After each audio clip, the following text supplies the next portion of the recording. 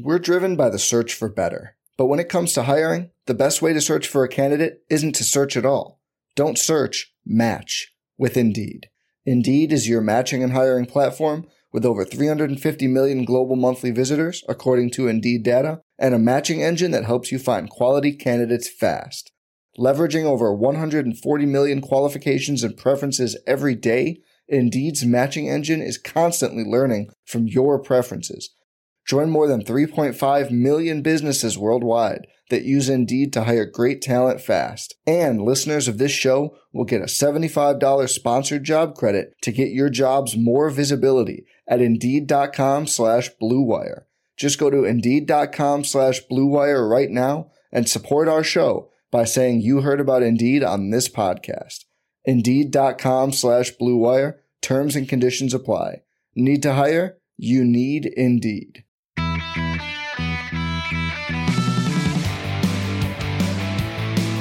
Welcome, one and all. This is the Barcelona Podcast, show 16 if you're keeping track at home.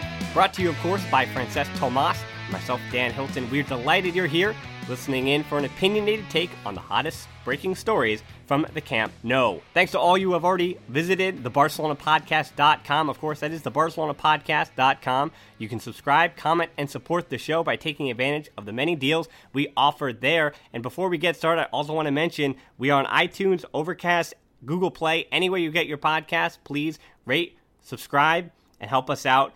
Give us a little bit of feedback and help this Barcelona podcast community grow. Francesc, I've made you wait too long. What are we talking about today? We're talking about what everyone's thinking about this week. It's been a very, very busy week in the papers and all around the media. It's all about Neymar and PSG and the 222 million euro offer. Then we're going to go on to Rakitic, Verratti, and that potential story as well, and ending up with the Barca USA tour. Let's get started. You mentioned it right from the top, Neymar. That's the name on everybody's lips. And for the fans at home waiting for us to break this story and talk about this story, for me, Francesc, I woke up to it, checked Twitter, and just felt exhausted. Just scrolling through the different sources and all the things that were being said, how you go to bed one night and you're thinking maybe the Marco Verratti story moves a little bit further and maybe either that is put to bed or Verratti winds up being closer to Barca. What happens with that? And so you go to expect that news and you wake up and you hear that, of course, Neymar, Brazilian Neymar, is leaving Barcelona. It's almost a done deal, everybody says. And by everybody, we're mainly talking about the sources where it came from originally. Sport had said, and that's, of course, in Catalonia, had said that he was unhappy and wanted to leave. That's picked up by UOL in Brazil. Of course, Marca in Spain picks that up and says how unhappy he is and how he wants to leave.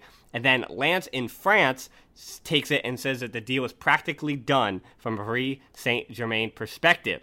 Of course, what this would mean, just those numbers, we talked about the 222 million euro release clause, plus 306 million in salary, making Neymar a expense for PSG that could be up to 528 million euros, meaning about 30 million euros per season for 5 years. But of course, with taxes, that would require PSG to pay close to 61.2 million per season for the player. And that is a lot of moolah for Neymar, a player, of course, that he is, we'll say, worth it, but with the UEFA financial fair play, of course, Josep Bartomeu is saying that it's pretty much impossible if you want to comply with financial fair play rules, but if PSG doesn't and wants to get hit with a transfer ban, well, they can get Neymar, but they're going to have to pay the price. Yeah, undoubtedly. It's all about money at this moment in time. It's whether Neymar wants to leave, and this probably is going to be quite controversial, but I am of the mind that if Neymar wants to go, the door is wide open, and he can go whenever he wants. At Catalonia, we don't want anyone in our team who doesn't want to play for us. And if he's that eager to go elsewhere, then, just make sure that 222 million euros are on our bank. And if you want to go, man, feel free. We've treated you like a semi-god here. You've been one of us for the last 5 years. We've defended you while you've gone through your court cases and all of that signing, and you've had the best player in the world being right behind you the whole way. We've added Suarez to the team so that you feel comfortable up front. You've been part of the best attacking trident in the world and arguably history. But, if that's not good enough, if Neymar wants to go somewhere else, then, as I said, the door is wide open. There are many reasons why he would want to go. First one being not being in Messi's shadow anymore. Maybe he wants to grow and believes that having a team in which he can be the leader is better for his career. Maybe he just is hyper ambitious and wants to win the Ballon d'Or and compete with Messi and Ronaldo for that accolade. Maybe he just wants to go for the money. He wants to become the best paid player in the world. And if that is what he wants, then congratulations and good luck to him. If what he wants is to join with the many Brazilians in PSG at the moment, such as Thiago Silva, Lucas Moura, Marquinhos, and obviously his older brother from another mother, Dani Alves, then so be it. And finally, if what he wants is to be allowed to roam around the pitch and exploit his skills in whichever way he sees fit in a team that, will give him total freedom to move around, then, as I said, it's 222 million euros. And if that is his choice, then see you later. As I said, it's your choice. The difference between your opinion on this, which you'd say might be the Catalonian perspective, as opposed to mine, which obviously would be the global perspective, having been raised and growing up here in the States, that I think Neymar, being 25, you understand the pull. You explained the 5 reasons, or 5 of the reasons why he would want to leave Barcelona. Of course, as you had mentioned, taking that next step. And right now, you could say that he's number 3 or in the argument for being the 3rd best player behind Messi and Ronaldo. But if he arguably has the team to himself in Paris, starring in the Champions League, then maybe that will take him to the next level and make him much closer, make him undoubtedly the number 3 in the world until, of course, Messi being 30, Ronaldo being older than that, he can take on and become the best player in the world. And as you had mentioned, he won't be restricted to just playing on the wing in PSG. He'd be given much more freedom to roam around the field and basically do what we know he's capable of. Other things being, Paris is also a leading city in the world in fashion and marketing. But my question is, could that be canceled out by the global market because of playing in Ligue 1, which obviously doesn't get the kind of global accolades and exposure that you'll see from Premier League, La Liga, or the Bundesliga, or even Serie A, with Liga 1 coming in basically as 5th or 6th with the Portuguese league. So my question would be then, for Neymar, is it truly worth it from a marketing perspective? And if he truly wants to win, is that the option? Now, where I disagree with you from a Barcelona perspective is I was talking to a friend about this yesterday and wondering to myself, if Neymar were to leave Barcelona, in terms of quality, in terms of, as again, I'm always thinking of the post-Messi years, in terms of quality, I don't think there's a like-for-like replacement that Barcelona could possibly find in the world. And we're going to talk about a few of those possibilities, either in this show or a future show, in case Neymar were to go to PSG. But I don't think there's a like-for-like replacement of a player of his caliber, and Barcelona would be taking a step back by losing a player of Neymar's quality. And I understand the perspective that so many Kool-Aids have about saying if a player does not fully have his heart set on playing for the Blaugrana, then he's not worth the time, and it's time to move on from the player. But for Neymar's perspective, and for every player, I think they have to always, it's fine for a player to look at their options, to weigh all the ins, all the outs. And again, you have a former Barcelona player in Dani Alves probably whispering in his ear, and you could even look at PSG. They brought in Dani Alves, basically stole him from Pep Guardiola and Man City, and that could have been, not necessarily for Dani Alves, of course, he's still a top-quality right back and will most likely insert right into their starting lineup at the ripe old age of I believe, 34. But Dani Alves could have been brought in for the sole purpose of getting Neymar away from Barcelona and making Neymar feel like he would be more valued at PSG instead of being behind Messi. But as I said, from my perspective, just looking at a talent perspective, Neymar has been so important to the club over the last 5 years, and you could argue that his greatest contribution to the team will be in the future and not necessarily even in the wonderful 5 years he's had. I agree totally. I've said several times, particularly I think it was a previous episode, that Neymar has all the skills, all the talent, and all the potential to be a future Ballon d'Or winner. There is no question that he has improved tremendously alongside Messi and Suarez. and the many coaches that he's had the privilege of working with at Barca. Working alongside Busquets, Xavi, Iniesta, Rakitic over the years has improved his skills, his positioning. Obviously, he was already very gifted on the ball and in terms of dribbling and making runs and that. But ultimately, he's become a better player because he has been at Barca. And at this moment in time, as I said before, if what he wants to do is to continue to grow elsewhere, then I don't really have a problem with it. As I said at the start, players that play for Barca are players that want to be with us. And if his mind is elsewhere, I would rather cash in the money that the PSG Qatari investors want sort of to send our way and then continue to build for the future. What I think Barca cannot do is sort of hold on to a player that has his heart set on something else or sort of bits that we cannot really offer. As long as Messi is part of the team, he's not going to be number one, and he fully knows that. But, if he was patient enough to stay in a couple of years, for example, then I'm sure that Messi would start sort of declining slightly, perhaps, as we mentioned in our previous podcast as well, drop into the midfield so that Neymar can sort of get a much more starring role up front. But again, that has to be coming with patience. And if he doesn't have the patience and he wants to go with Dani Alves to PSG, then that is his choice. He just needs to make sure that the money reaches us, goes straight to our bank, and then Barca will have to start rebuilding the attacking front with 222 million euros, which, to be honest, could buy you any player in the world that wants to come. So, as I said before, it's his decision, and he just needs to let us know.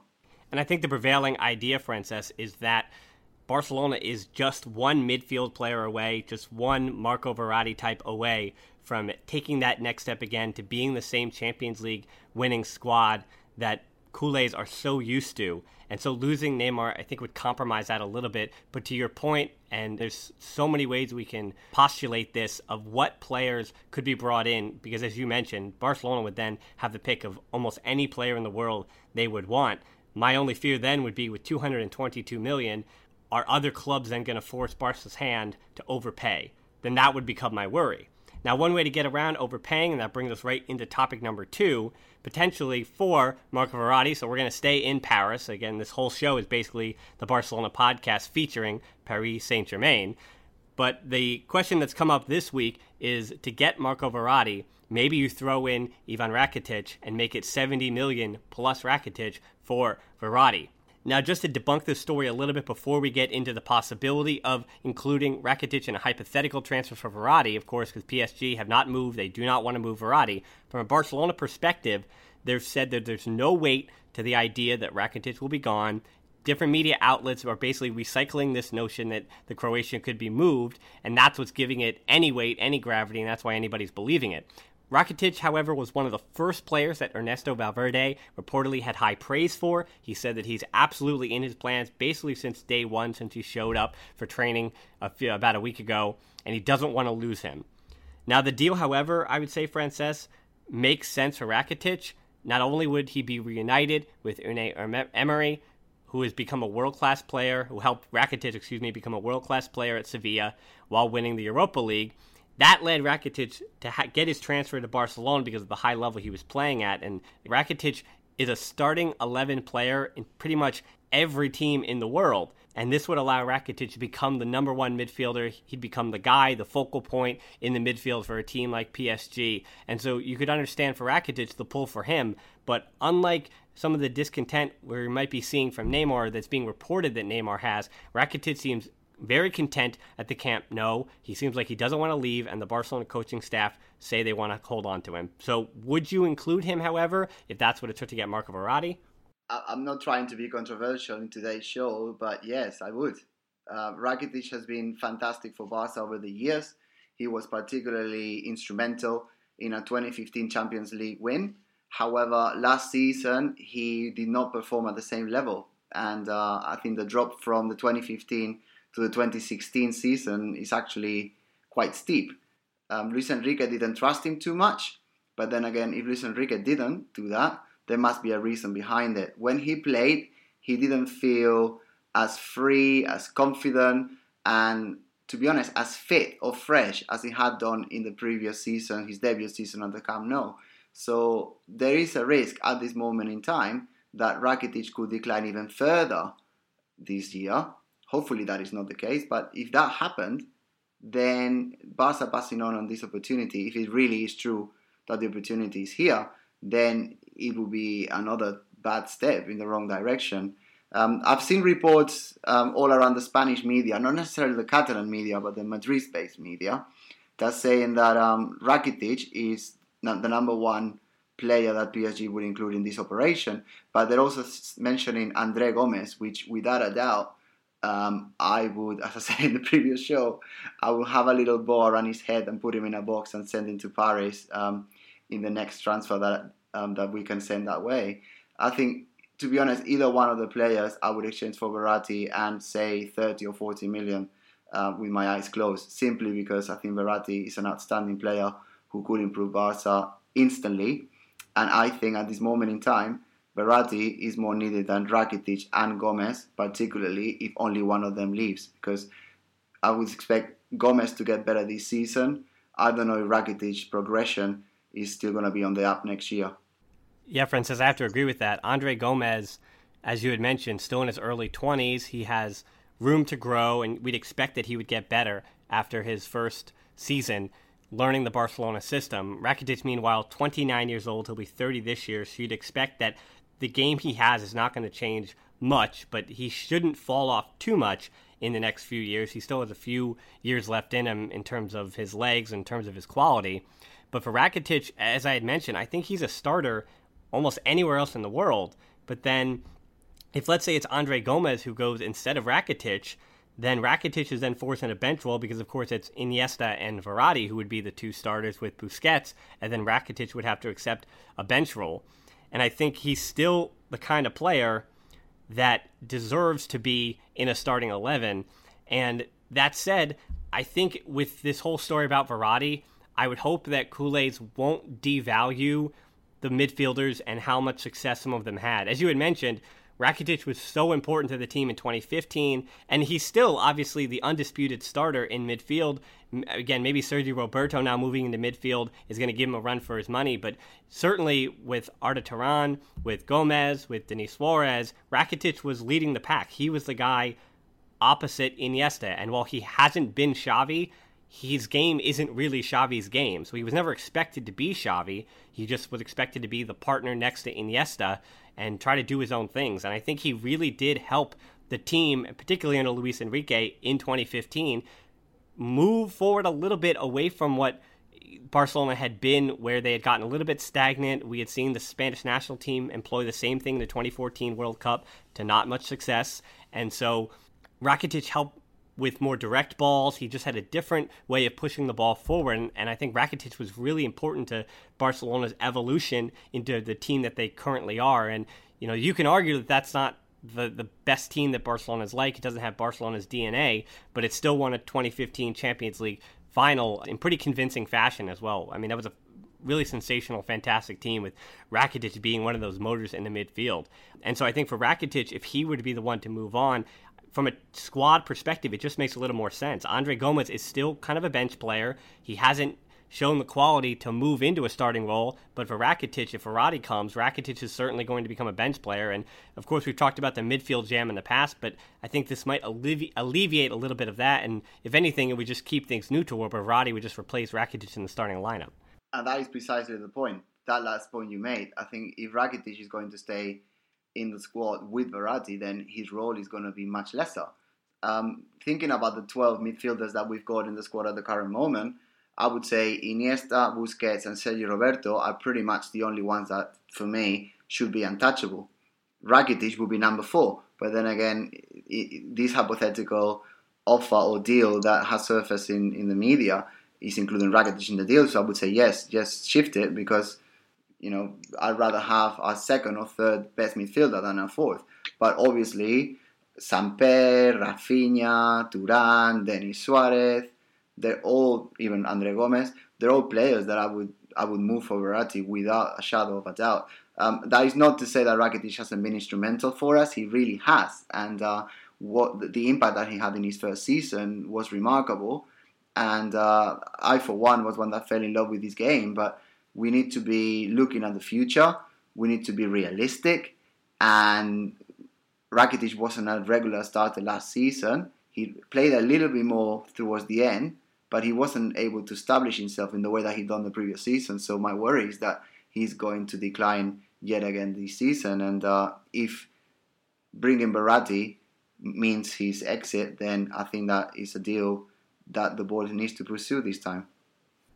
Yeah, we can't beleaguer the point. We're getting to the point in the summer that we had talked about in past episodes, Francis, that this Verratti saga is just going to continue all summer long. Barcelona has even basically said publicly in different announcements that Verratti is not their player. Of course, you have to do the lip service because of tampering, but it looks like Barcelona's going to play the waiting game and see if his situation at PSG changes at all. Now, Verratti's also hired a new agent, and whether or not that puts a new wrinkle in the saga will be seen in the next week or two. But nevertheless, Verratti is still not on his way to the Camp Nou. Rakitic is still the starter to compete with Sergio Roberto at this point, I think, for the starting spot, along with Andre Gomez, alongside Andres Iniesta. And so moving forward, Barcelona has who they have, and that's the team that, as we go into topic number 3, they're going to bring to the U.S. for the tour. 26 players will come to the U.S. to play in their 3 friendlies as part of the International Champions Cup, culminating in a matchup, of course, with Real Madrid in Miami just a few days before those two teams meet again in the Spanish Super Cup. They also play Juventus and Manchester United.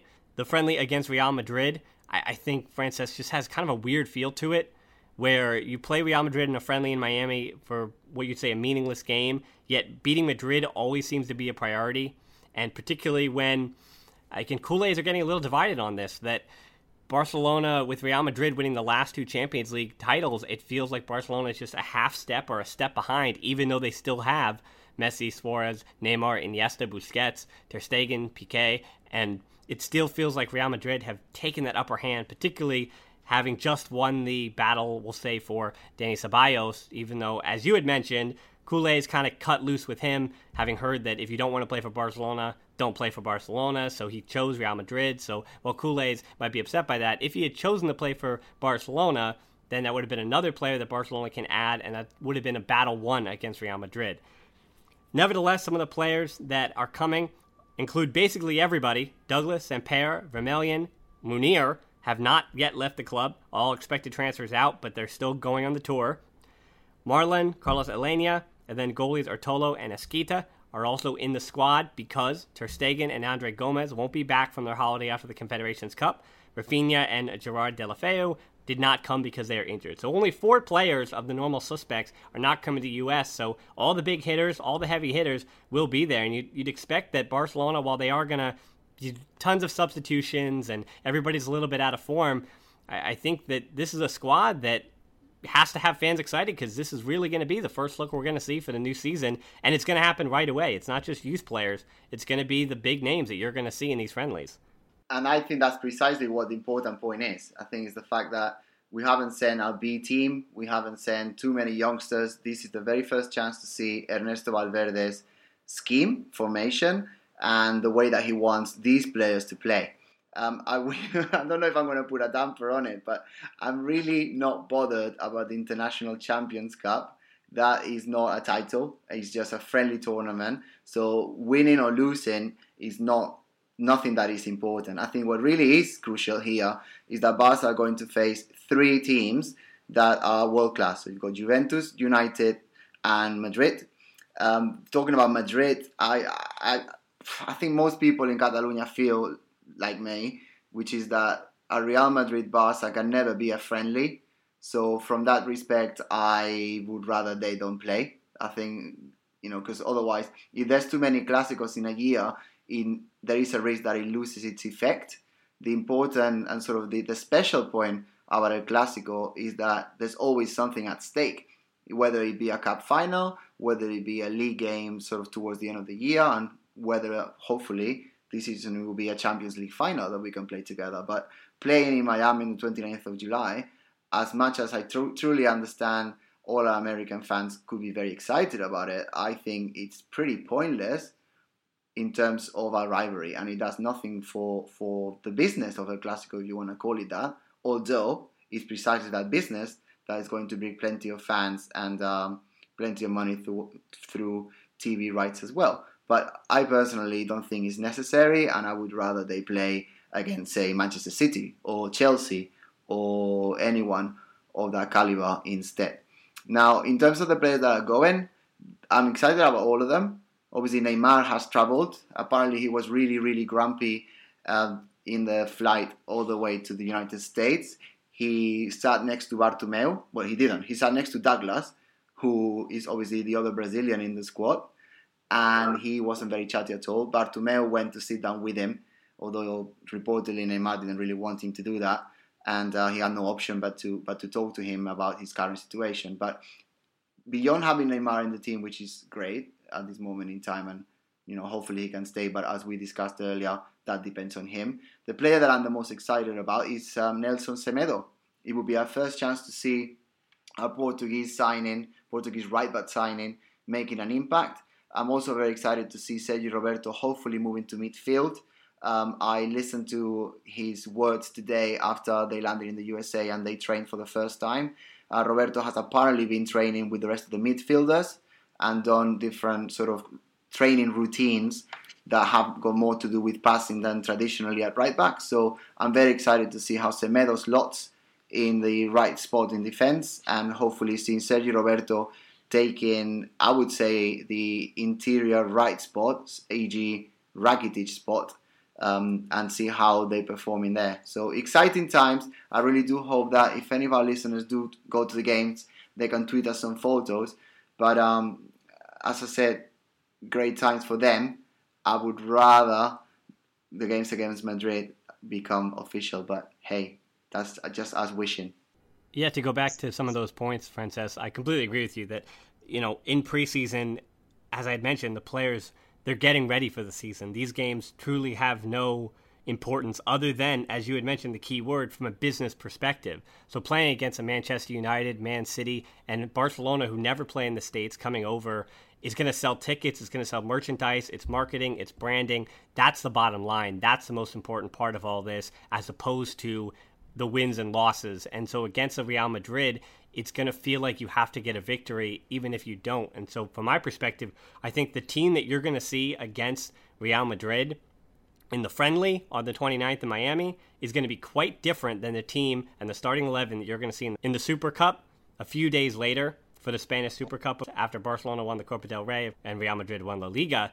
Those, I think, are going to be two entirely different starting 11s and teams, and I would hope that Real Madrid takes a similar approach in the friendly and doesn't necessarily, we'll say, go for it with their lineup and plays a few more younger players and et cetera, et cetera. Though Real Madrid, due to their depth, has mostly, basically, start to finish, very few youth players that they brought in. They've sent most of their youth players out on loan already. So Real Madrid will still have to be playing their reserves, who are still going to be in the first team, while Barcelona could be throwing out Carlos Alenia and Marlon Santos, I'd expect, against Real Madrid in that friendly, all things considered.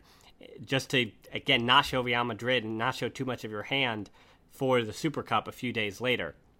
As you had mentioned, business being the key word in all of that, and I think something that's obviously over in Spain and in England and in Europe, it's not going to be talked about, but here in the States, some big Barcelona news from this past week is involved with branding, involved with business, and that's that Barcelona have embarked on their biggest project in the U.S. to date. They've agreed to create a residential academy in Arizona. It's basically already built. It's a $60 million facility that's absolutely beautiful. They built it with Grande Sports World, which is basically a youth club or a youth program in Arizona that was formerly affiliated with the MLS team of Real Salt Lake. Now they've moved completely to Utah. This is for boys and girls ages 12 through 19 in the States, and that team will then compete in the U.S. Soccer Development Academies, different youth sectors depending on ages, of course. This also coming after announcing that Barcelona wished to establish a team in the National Women's Soccer League in the States, or the NWSL, as it's known here. And that just tells you that Barcelona is continuing to push their branding, which they've done in China, particularly in the last decade as well, but they're really pushing it here in the States. And for the United States, it seems to be a positive relationship, that for the U.S., you're getting some of those Barcelona ideals into younger players. And you can talk to most people from the U.S. I mean, I played a little bit from rural Pennsylvania, which for our global listeners is but it's a state here in the U.S. next to New York and New Jersey. But the soccer quality at a youth level, it wasn't what it is in Europe, in the States. And even at the top youth players playing, there's about 70 in those development leagues. And basically, it's if you're in the right place, if you're in the right time, and your parents were able to take you to these places, it's usually a lot of long drives, and it can oftentimes cost a little bit of money to play in those places. And that really does shut off so many of the talented young players that are never seen here in the U.S., and why there seems to be this talent erosion in a country so big as the U.S. And Barcelona is part of that solution to help identify talent, give scholarships to come to their academy in Arizona. And from a U.S. perspective, it's an exciting thing. And that tells you that that's one of the reasons Barcelona is here. That's why they're bringing their first team, to sell tickets, branding, merchandise, and become like a Manchester United, where you truly are a complete global brand, particularly in markets like China and the U.S. I am very delighted that you feel like that. And if that is the general feeling within our United States fan base, then that is tremendous. As a Catalan myself, that we've always had La Masia around us. We've always sort of, in a way, taken it for granted. Seeing someone speak so much passion, it really fills me with pride. I am delighted that children in the United States are going to have the opportunity to play for Barca, even if it is, in the girls' team or whichever sort of way we can get there. And if we can help develop the game of football around the world, and particularly in the United States, then that can only be a positive. I really, in terms of the size of the United States, there's definitely going to be 11 players that are worth having in the team, and I'm assuming that the players that are developed in that way through the Barca Academy in the USA will or could have a chance eventually to make it into the national team to improve the sport in the whole country as a result. So if Barca can support towards improving the game of football at a global scale, and in this respect in the United States scene, then that can only be good news, and I am honored that the club is involved in such an initiative. Yeah, Frances, and as I kind of mentioned, it's not flashy news that Barcelona has this youth academy, and these aren't players that you're going to buy jerseys from. These are just kids. And that development for U.S. fans in particular, you're not going to even see dividends for maybe 10 to 15, 20 years from now. So this isn't really a now kind of exciting news, but it is something that could lead to something in the future, as you mentioned. But speaking of things that are happening now, particularly as you had alluded to earlier with that U.S. tour and the squad that's coming, the player that we should be excited about leads us right into our fan question. Capoeira asked us via Twitter that he was looking at some YouTube videos of Nelson Semedo, and he says he looks pretty good. You guys think that he could be a new Dani Alves, or even a Dani Alves 2.0, is what Capoeira asked us on Twitter. And Frances, I kind of know, I pretty much have a guess what you're going to say, that Dani Alves is not going to be replaced, but Nelson Semedo is 23 years old. He's going to be given plenty of time to learn the system, and I know we have Alex Vidal, and Sergi Palencia is basically waiting, knocking on the door as the captain of the B team at the right back position as well. But Nelson Semedo, for all intents and purposes, looking at the fact that he's a starter for Portugal in the Confederations Cup, and recently for Portugal he's moved in, being the starting right back for Benfica as well, a Champions League quality squad in Portugal, that Nelson Semedo really should be the right back. And I think, as you had mentioned, Frances, that fans just don't seem as excited. They need it. We cried about a right back, Hector Bellerin. We need a right back. You and I had broken down Nelson Semedo in earlier episodes and kind of said what he could bring to the club. But now he's part of the club, and he could step right into the starting 11, and that is certainly something exciting. Now, for me, looking at the scouting report and having seen a little bit, but as you had mentioned in the past as well, a YouTube highlight video doesn't really say everything that a player can do. It doesn't, particularly the Barcelona style, a YouTube video doesn't show if a player has those instincts and that Barcelona DNA over the course of a 2-minute highlight package. For Semedo, he's not necessarily known for the same crossing abilities that Dani Alves is, but as we saw with Dani Alves, he did kind of grow into the player that he is with Barcelona. He was a good player with Sevilla, but he took his game to the next level when he moved to Barcelona. And at 23, Semedo could get better at crossing. He could get better at, passing and moving, which is one of his big qualities already. And he has that speed, he has that quickness, and he's got a good technical touch as well. So if he can take those things and mold his game, he certainly could be a very similar replacement to Dani Alves, even if he doesn't have the same personality and fanfare that you saw with Dani Alves. I agree, and I think we're spending too much time together because you pretty much said what I was going to say, that Dani Alves is irreplaceable, that Dani Alves, there's only one off, and it should be like that. Every player should be different. Having said that, I am terribly excited about Semedo joining the team. I really can't wait to see what he can do. Going up and down the flank is something that I saw him doing with Portugal, and I've seen a couple of clips of sort of not just YouTube clips, but sort of longer periods of games with Benfica, and I think that he would fit right in. Now, we have seen a lot of players that were successful in teams before joining Barca, and then they've come to the Camp Nou and not being able to cope with the pressure. So there is also that danger.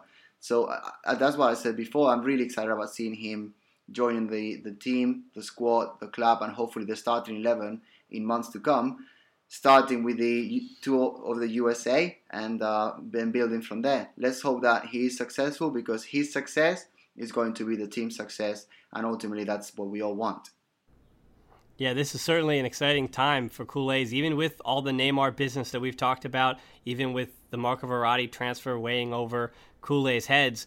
The team is still the team, and they're getting started to play. The ones who are on the squad right now in the U.S. are going to be playing in those three friendlies, Juventus, Manchester United, and Real Madrid. Then we're only then a few short days after that away from the Super Cup. Exciting times for Barcelona fans. After talking about this one, we want to thank you so much for listening. We tell you again to head to the BarcelonaPodcast.com to subscribe, comment, or support the show by taking advantage of the many deals we offer. And particularly on iTunes, whether you're in the States or around the world, in the UK, Nigeria, anywhere you're listening, you can give us 4 or 5 stars if we're worth it. I would hope that we're worth 5 stars, Frances, and share a review as well to help make the show better if we don't earn those 5 stars for you. But Frances, it looks like we got a review this week from the UK. And we got 5 stars. Charlie Barca said, a Barca podcast, 5 stars. He says, this is the podcast English-speaking Barca fans have been waiting for. This is a very professional and well put together pod. It also has potential to grow and maybe include some interviews and guests. Thank you for your review, Charlie, and everyone else that has thought about doing it. This is your challenge. You need to do it now because you will be featured in the show. Delighted to have that feedback. The interviews and guests is something that we have considered.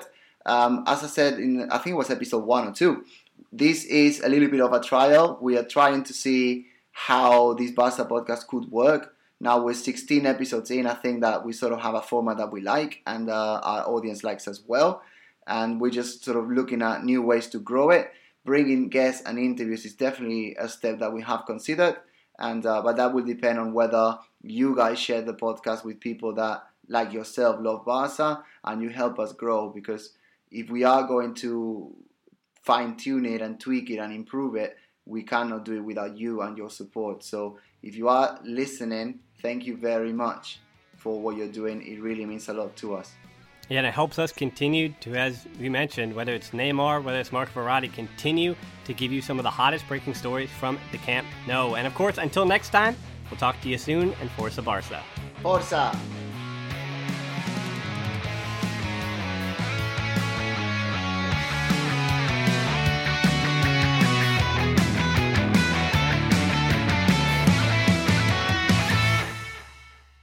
I'm Mark Chapman. Welcome to the Planet Premier League podcast. Each week, Cesc Fabregas, Nader Manua and myself talk all things Premier League. As a player, you don't have time to talk. No. You don't have time to make a plan. You just need to deal with wave after wave after wave. We watched Coach Carter and he said, afterwards, the game's just about doing this for your teammates. And I remember looking around halfway through the film and half the squad was asleep. Planet Premier League. Listen wherever you get your podcasts.